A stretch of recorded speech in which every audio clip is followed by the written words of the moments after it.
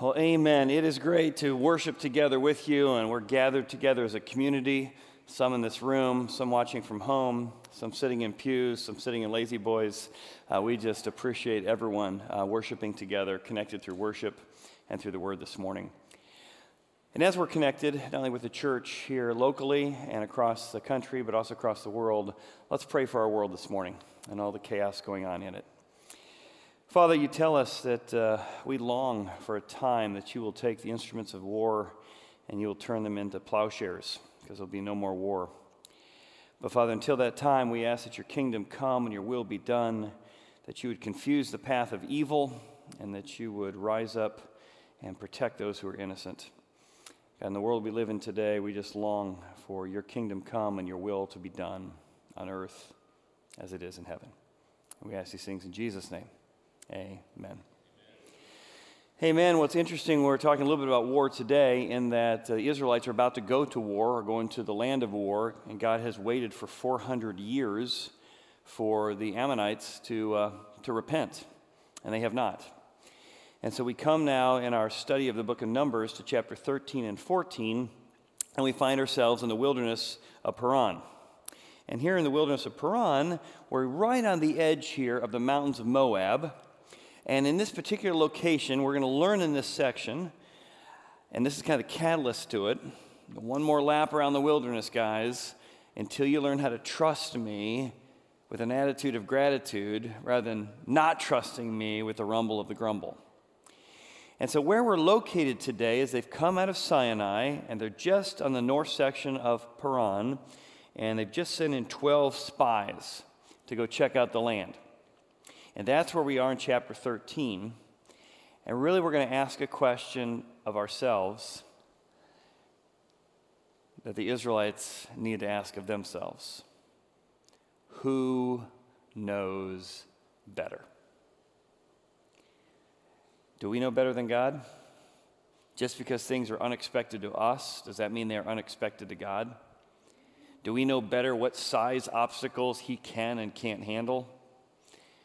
We're going to find the question of who's my boss, who knows better, who do I trust when uncertainty and difficulty comes my way is exactly the question of chapter 13 that's then addressed in chapter 14. It starts off in a pretty amazing way. Remember, these people have been waiting for 400 plus years, all the way going back to Abraham's promise that they would get this promised land. And this is the generation literally on the edge. They're on the edge of the promises of God, the edge of the promised land. And God is going to say to them, I want you to get a sneak peek at my gifts. I want you to go in and just see all the things I'm about to give you. Now, how about you? Are you the kind of person that if you know your spouse, your parents hid gifts that you try to get a sneak peek? When you're opening Christmas gifts, you have a tendency to stick the finger in and kind of peek into a corner? I do, as you can guess. I know all the techniques. This is really the idea here is God says, these 12 spies that are being sent in, I just want you to see what I'm going to give you. Look how he says it. Now the Lord spoke to Moses, saying, send men to spy out the land of Canaan, which I am giving you. Whether or not you're going to win is a done deal. Whether or not you're going to succeed is a done deal. These are my gifts. This is sneak peek time to see all the amazing things I'm going to give you. So I want you to send one from each tribe and one from each leader among them. And so Moses sent from them into the wilderness of Paran, and that's where we are, according to the command of the Lord. All these men who are the heads of the children of Israel, all 12 tribes representing all the people are going to see and get a sneak peek at God's gifts. Now, right before they go in, these are the names of all the people that went in. Moses, right before he goes in to spy out the land, he gives Joshua a brand new name. So I don't know if you know this, but the book of Joshua was not his original name. Joshua's parents named him Hoshua, which means saves, or deliverer, or rescuer. But right before he goes into the land, Moses says, we will no longer call you Hoshua, we will now call you Joshua. He added the name of Jehovah, or Yahweh, to the front. So his name no longer means Savior, or one who saves, it now means God saves. So imagine those 40 days wandering through and spying out. Every time somebody called out his name, hey, Joshua, Joshua, the Lord saves. They come face to face with a big city.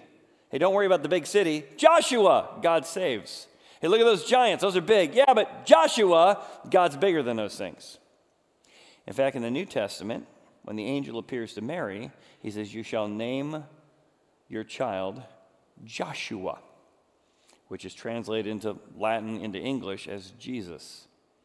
But Jesus' name comes from Joshua, which is the name Jehovah or Yahweh, and Joshua or Hashua combined, which means the Lord saves. And I think God and Moses does this just to keep on their mind, sneak peek at God's gifts, and remember, God is the one that's going to save and deliver us. And here's Jesus right in the middle of the book of Numbers. So they head in. As they head in, God says, I want you to check the weather. And they're going to check the weather, and there's two types of weather you can check. It's whether or not we should go in, or whether or not we should change strategies to see how God wants to give us the victory. Well, they decided to check the weather and saying, well, I don't think God can handle these giants and fortified cities. When God just wanted them to look at whether or not they need to adapt the strategies. Notice what happens here as they check the weather. So Moses said, go up this way to the south, go up to the mountains, and see. Just go see what God has for you. That the land, what's the land like? Or the people who dwell in it are strong or weak, few or many. Whether the land they may dwell is good or bad. Whether the cities they inhabit are like camps or strongholds. Whether the land is rich or poor. And whether there are forests or not. This is not whether or not we go in. Be of good courage. God's going to give it to us. We're just trying to figure out whether we should head clockwise or counterclockwise through this, not whether or not we should go. Bring some of the fruit of the land back. Now the time was the season for first ripe grapes. I think often when we look at the challenges of our life, we check the weather, whether or not we should trust God, whether or not he's going to be big enough for our circumstances or worries or anxieties. When what God wants us to do is say, he's going to give me what I need. The question is whether or not he wants me to go clockwise or counterclockwise as I'm trusting him in the promised land. Because isn't it true, whatever fortified cities and giants they find, the real question is, who's bigger? God the giant or the giant in the city? God's city in heaven or their city on earth? And who knows better what God can handle and what God can bring success in? See, if it's up to God's work, if God's the one that's going to do the work, then it's never back down. Whatever we face doesn't matter. Never back down. God's doing the work. If it's about our resources and our skills, then it might be nevertheless, I don't think we can handle this. That's why you see the gospel embedded here. If it's up to what God saves us from, go in. Never back down. If it's based on your resources and your works, yeah, you might as well give up now. You see that right in the midst of these 12 different spies. So if it's based on God's work, never back down. Or if it's based on our works, well, nevertheless, let's go home. Here's what it says. Be of good courage. It says 12 spies, 2, Caleb and Joshua, say, be of good courage. Let's trust God. They went and spied out the land. They brought some of the pomegranates back and the figs back and the grapes back, and the place was called the Valley of Eshcol because of the cluster which the men of Israel cut down there. And they returned from spying out the land for 40 days. And Caleb and Joshua say, this is based on God's work. Guys, let's trust him. It's going to be awesome. However, there's another 12 people, or 10 people of the 12, who are saying, based on our resources, we ain't going to make it. In fact, we feel like grasshoppers. We've got grasshopper faith. But the men who had gone up said to them, our resources, are not able to go up against these people. They're stronger than we are. And they gave the children of Israel a bad report, bad, of the land they spied out, whether or not they could do it. Saying, the land through which we've gone as spies, it devours the inhabitants. It's so bad. There are people whom we saw there that are men of great stature, way too big for us to handle.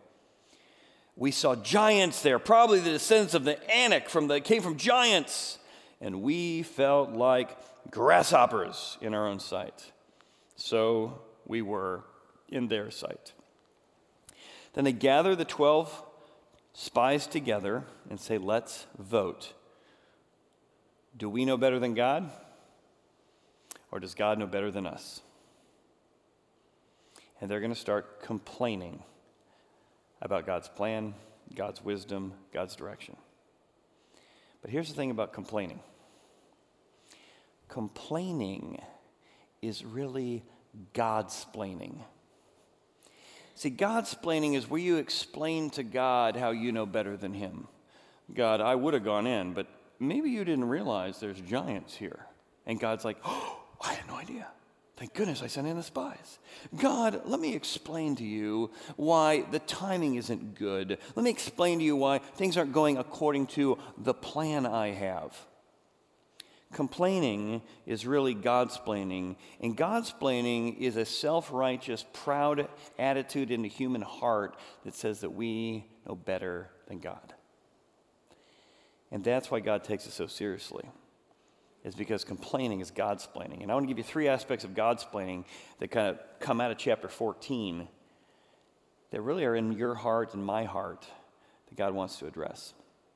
In hopes that we can realign to him and not waste 40 years of our life, but rather find a God who's courageous and gives us courage that we can face whatever is in our future. Okay, number 1. Godsplaining is basically a belief that we presume we know better than God, right? We worry, we try and take control, we are anxious because we know how things should work. Here's what happens in the passage. So all the congregation, having heard the report from the 10 spies, lifted up their voices and cried, and they wept all night. Wow, that sounds really bad. And the children of Israel complained against Moses and Aaron. And the whole congregation said to them, here's what complaining does, right? Complaining is based on Godsplaining, which is proud arrogance. And notice what complaining does. If only we had died in the land of Egypt. If only we had died in this wilderness. They're on the edge of the best God has for them, and they're actually contemplating suicide.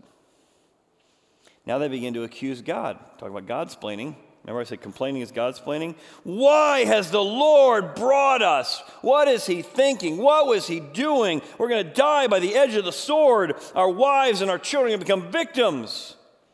Would it not be better for us to return to Egypt?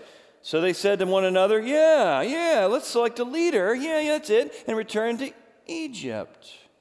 We're going to explain to God that his plan was bad, his path is bad, the obstacles are bad, the success rate is bad, the report was bad, and where we came out of wasn't all that bad.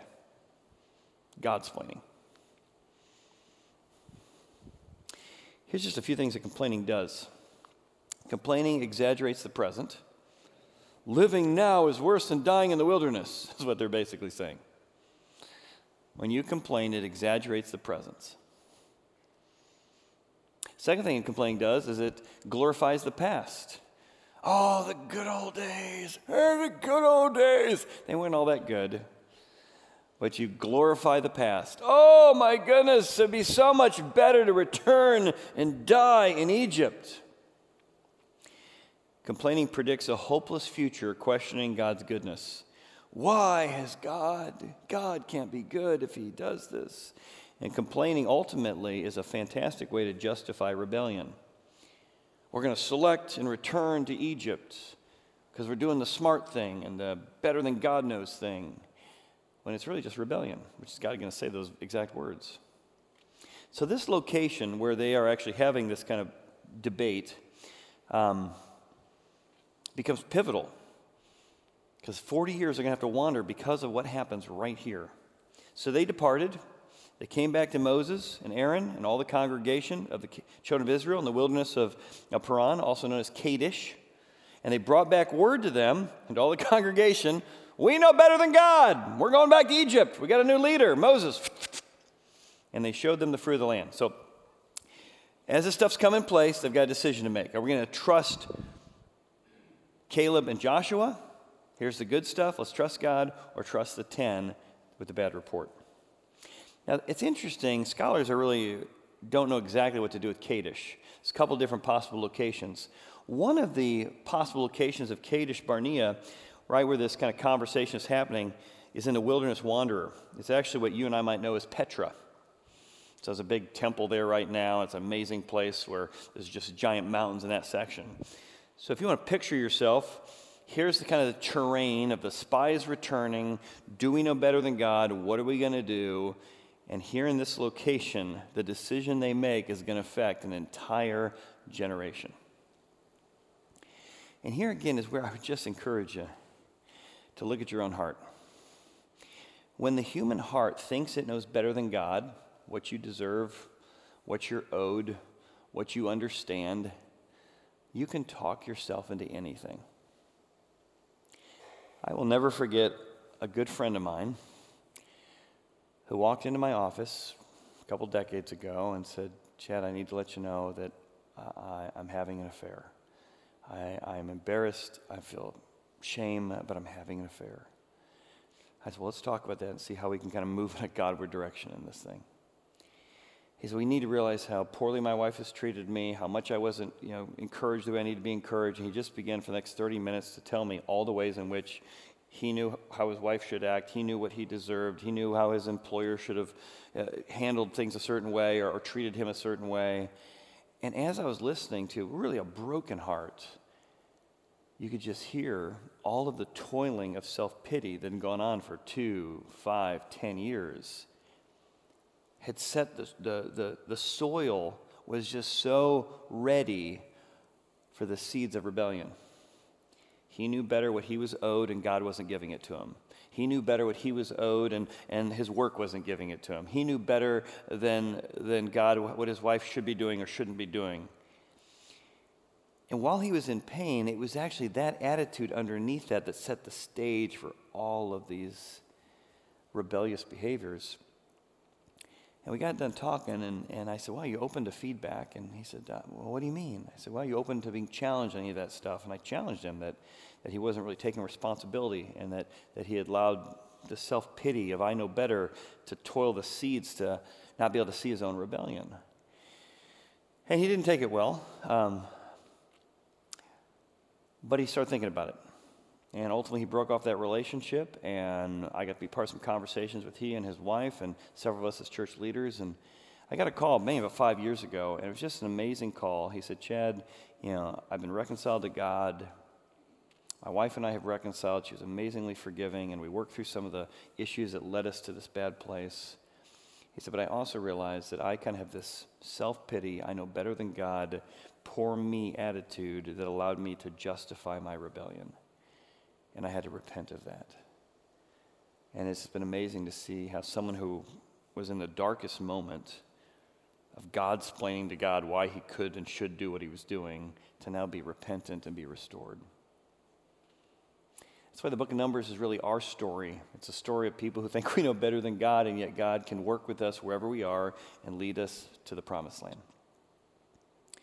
And that's why my second point here is that God's-splaining needs to be not work. You don't work on your God's-splaining. You need to repent from it. God's-splaining needs to be repented from, not worked on. You have to say, "God, I need to repent. I need to work on not being so grumbling." No, you need to repent. "I need to work on maybe being a little more grateful." No, you need to repent. Repenting is, "I'm not trusting you, God.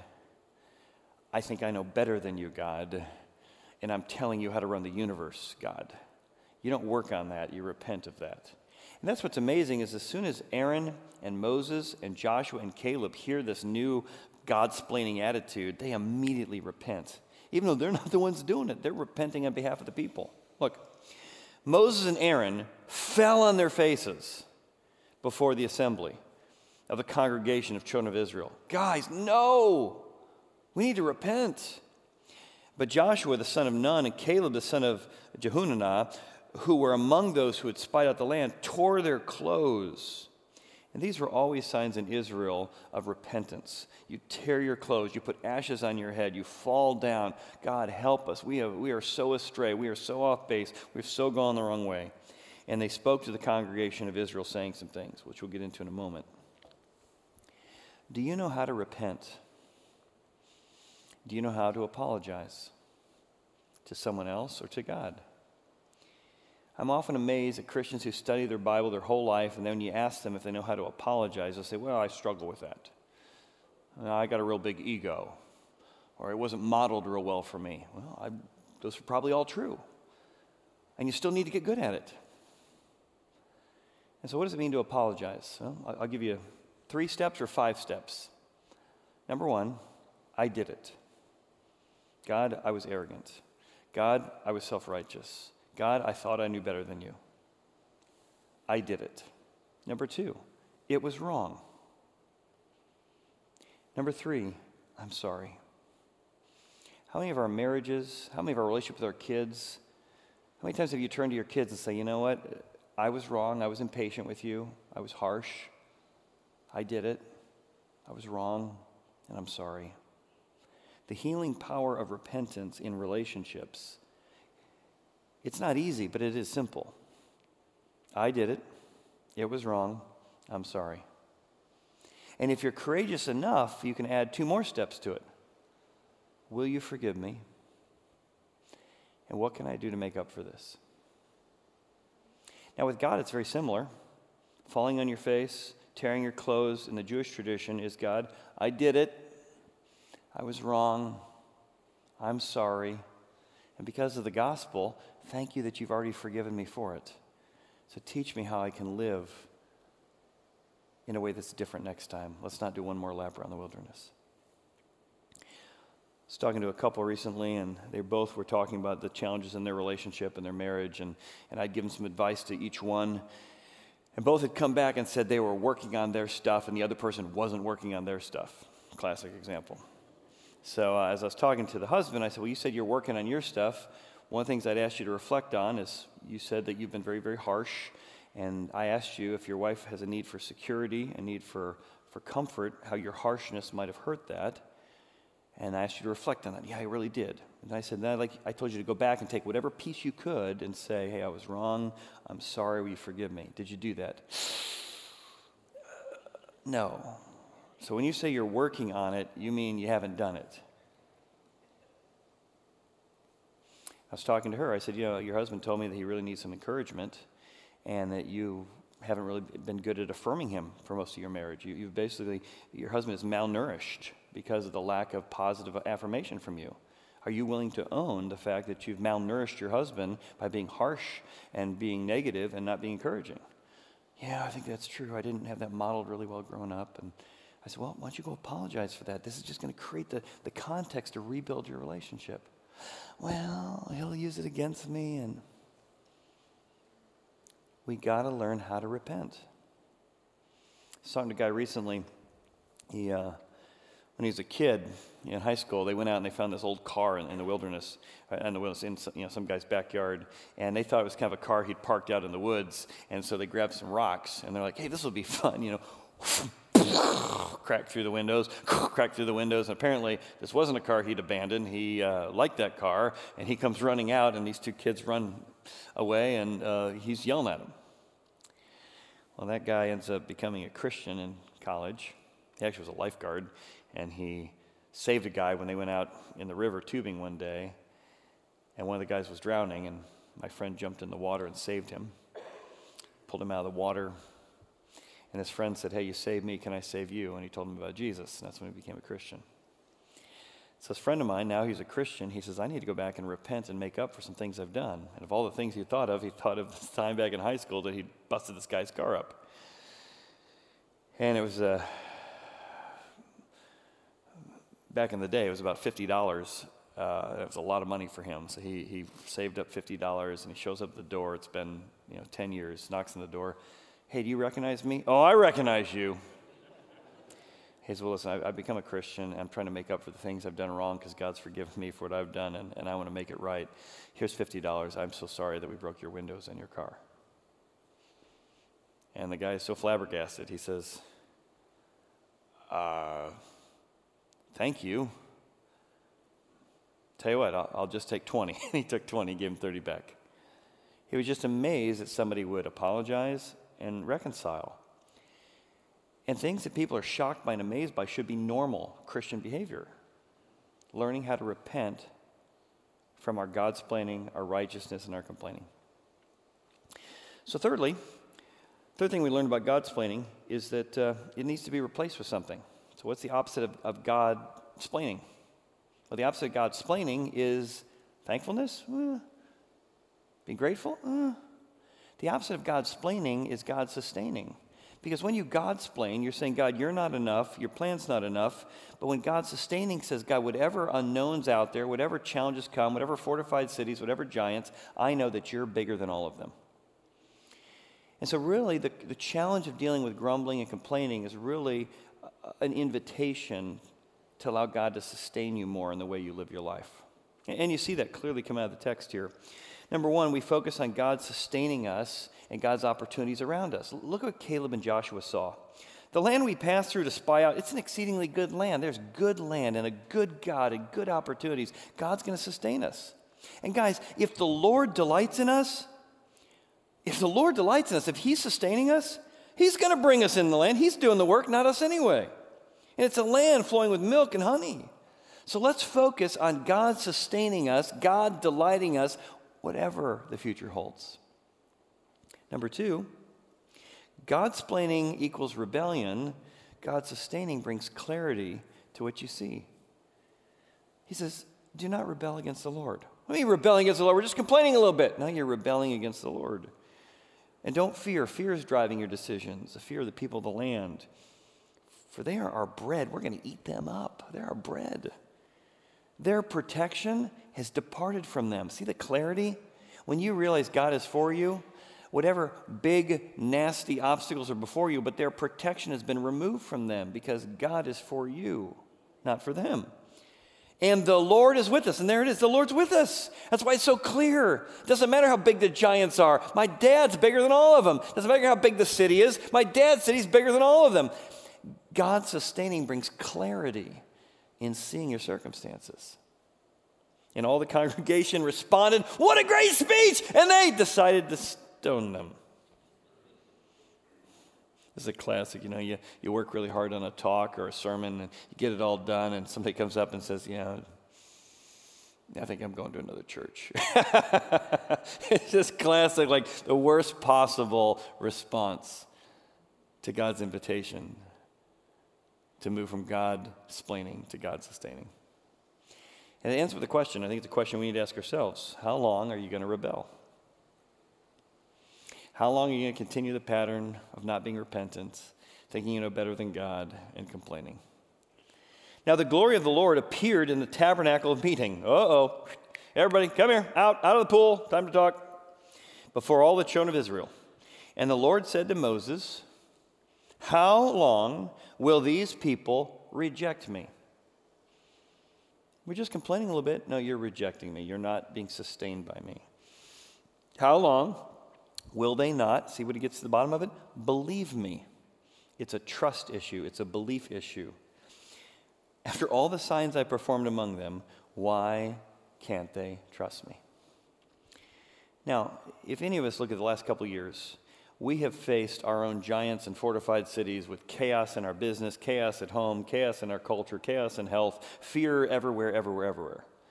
And I would just encourage you that in the midst of all that uncertainty, it's been easy for us to step into patterns of complaining or not trusting God or not realizing our self-righteous attitudes toward God and toward the life. And sometimes we need help, right? We need a Caleb and a Joshua to speak into our life and say, guys, come on. Don't forget God's for us. Hey, don't forget, God delights in us. So part of what we do as a church is we come together as a church to encourage each other, to help each other, say, hey, you got off the path, that's okay. Hey, let's get back on the path. Hey, you're starting to stumble a little bit and drift a little bit. Let me help kind of get you back on the path. And here's just a couple opportunities coming up at the church that might be helpful for you, whether you're steering somebody else, maybe your kids, in and out of rebellion, or whether you need somebody to help you in that process. One of those is for kids. We have a parenting workshop called How to Parent in a Pandemic coming up. And we're going to have some speakers and the challenges of all the different relationship fear that's come up and all the different chaos that's come in. So maybe that's a way in which you need someone to come alongside and give you some new tools as you're trying to shape some people in your life, especially your kids. Maybe it's leadership, right? We've got a critical leadership moment here. 12 people, the leaders got to decide, are we going to trust God and go in, or are we not going to trust God and go back to Egypt? Ken Kinkton's going to be back with us. He's going to offer a one-time 4 critical decisions teaching for men and women leaders. Anyone who's interested, that's going to be on Saturday, April the 2nd. And this is an opportunity for us just to say, how do we as leaders not let our fear drive us, and how can we be examples of being wise leaders who trust God? So maybe that's a tool that can help you as you're trying to figure out how to do this whole faith thing versus fear thing. And then coming in later April, I'm actually going to do a workshop for several weeks called God's Home Info, and we're going to look at tools for improving yourself, your marriage, and your family, and that's going to be for guys on Sunday nights and Mondays. I'll do that for 4 weeks. So again, this is how we as a church are trying to help each other grow and be equipped to trust God. Because I want you to have a different spirit. 10 spies had the typical spirit: complain, grumble. I want you to have a different spirit, the spirit of Caleb and Joshua. It transforms marriages, it transforms families, it transforms churches, it transforms communities. You want to be around people who have a spirit of courage and joy and peace and gentleness and self-control. You don't want to be around people who are always Debbie Downer, Eeyore-esque, nothing's going to work, it's all going to fall apart. And notice how it ends here. This is that different spirit, and this is what I want for you. Develop a different spirit. Now, to do that, you got to repent of your Godsplaining, and you got to embrace the pardon God has for you. God had to die and step into the gap to pay for your and my self-righteousness. My servant Caleb has a different spirit. That's what I want for you, a different spirit. He has followed me fully. I'm going to bring him into the land where he went, and his descendants shall inherit it. Now the Amalekites and the Canaanites dwell in the valley. Tomorrow turn and move out into the wilderness by way of the Red Sea. He says, Caleb and Joshua trusted me. They're going to survive the next 40 years, and they're going to get this land. But the rest of you who aren't going to repent, I'm going to make you face the consequences of your actions. So the Lord said to Moses, how long will these people reject me? How long will they not believe me? I'm going to strike them with pestilence and with disinherit them. I'm going to make of you, Moses, I'll make a new nation out of you, greater and mightier than they. And Moses says to the Lord, whoa, God, don't do that. When the Egyptians hear about that, then your might, you brought them out of the people, and then they're going to say, and then you abandoned them in the wilderness. No, let's not do that. So here's what's amazing. If the people get what they deserve, they're going to get judgment. And God's ready to kill them all off. Start over. But thank goodness a prophet steps into the gap where God wants to judge his people righteously, and somebody steps in the gap and says, let's not judge them, let's pardon them. It's a reminder of what we need, who Jesus is. He's the ultimate Moses. He steps into the gap, and where we deserve judgment, he petitions God for pardon. And it continues. See, when the Egyptians heard you, Lord, that you are among these people, that you, Lord, have seen face to face and the cloud stands above it, then you go before them in pillar of cloud and pillar of night. Now, if you kill these people, even though they deserve it as one man, then the nations which have heard your fame will speak and say, well, because the Lord was not able to bring his people in the land which he swore to give them, he killed them in the wilderness. This doesn't be good for your name or for your fame. So Moses says, so I pray, let the power of my Lord be great, just as you have spoken. Well, I know what you're really like. The Lord of the Old Testament, same God as the New Testament, is long-suffering, another word for patience, abundant in mercy, forgiving iniquity and transgression. By no means, he clears the guilty. He visits the iniquity of fathers on the children to the third and fourth generation. So pardon the iniquity of the people. I pray according to the greatness of your mercy, just as you've forgiven the people from Egypt to now, just forgive one more time. And the Lord said, all right, I have pardoned. According to your word, but truly as I live, all the earth shall be filled with the glory of the Lord, because all these men who have seen my glory and all the signs I did, and they put me to the test now these 10 times. I've been keeping track, 10 times. They have not heeded my voice. They certainly shall not see the land which I swore to them. So he says, I'm going to forgive them, but there's still consequences. This is why Jesus is the ultimate Moses. He says, guys, I'm willing to pardon you. I came and died on the cross to pardon you. God is very merciful. But there are also consequences to living a life of complaining. There's also consequences of living a life of rebellion. If you remember my map of the Old Testament, it talks about exactly that, right? The people had just come out of Egypt. They're just about to get in the promised land. They're literally on the edge of tomorrow, the edge of 400 years of predictions. And instead, they're going to wander for 40 years. And here's what I want for you. Don't waste 40 years of your life complaining and being in fear. Instead, develop a different spirit. I want you to have the spirit of Caleb. And wait till you see next week, we'll develop this a little bit more. The spirit of Caleb that has courage. The spirit of Yahshua, the Lord saves. What does that developing a different spirit look like? It says, God is good. The opportunities he's given me, though they look hard, are good. And I'm going to let God be the king of my heart. And I'm going to demote myself as king of my heart. As we're going to find out next week, Caleb's going to say 40 years later, I still want the mountain territory. I still want to take on the giants because my faith is as strong now at age 85 as it was when I was back there at age 40. Let's pray together.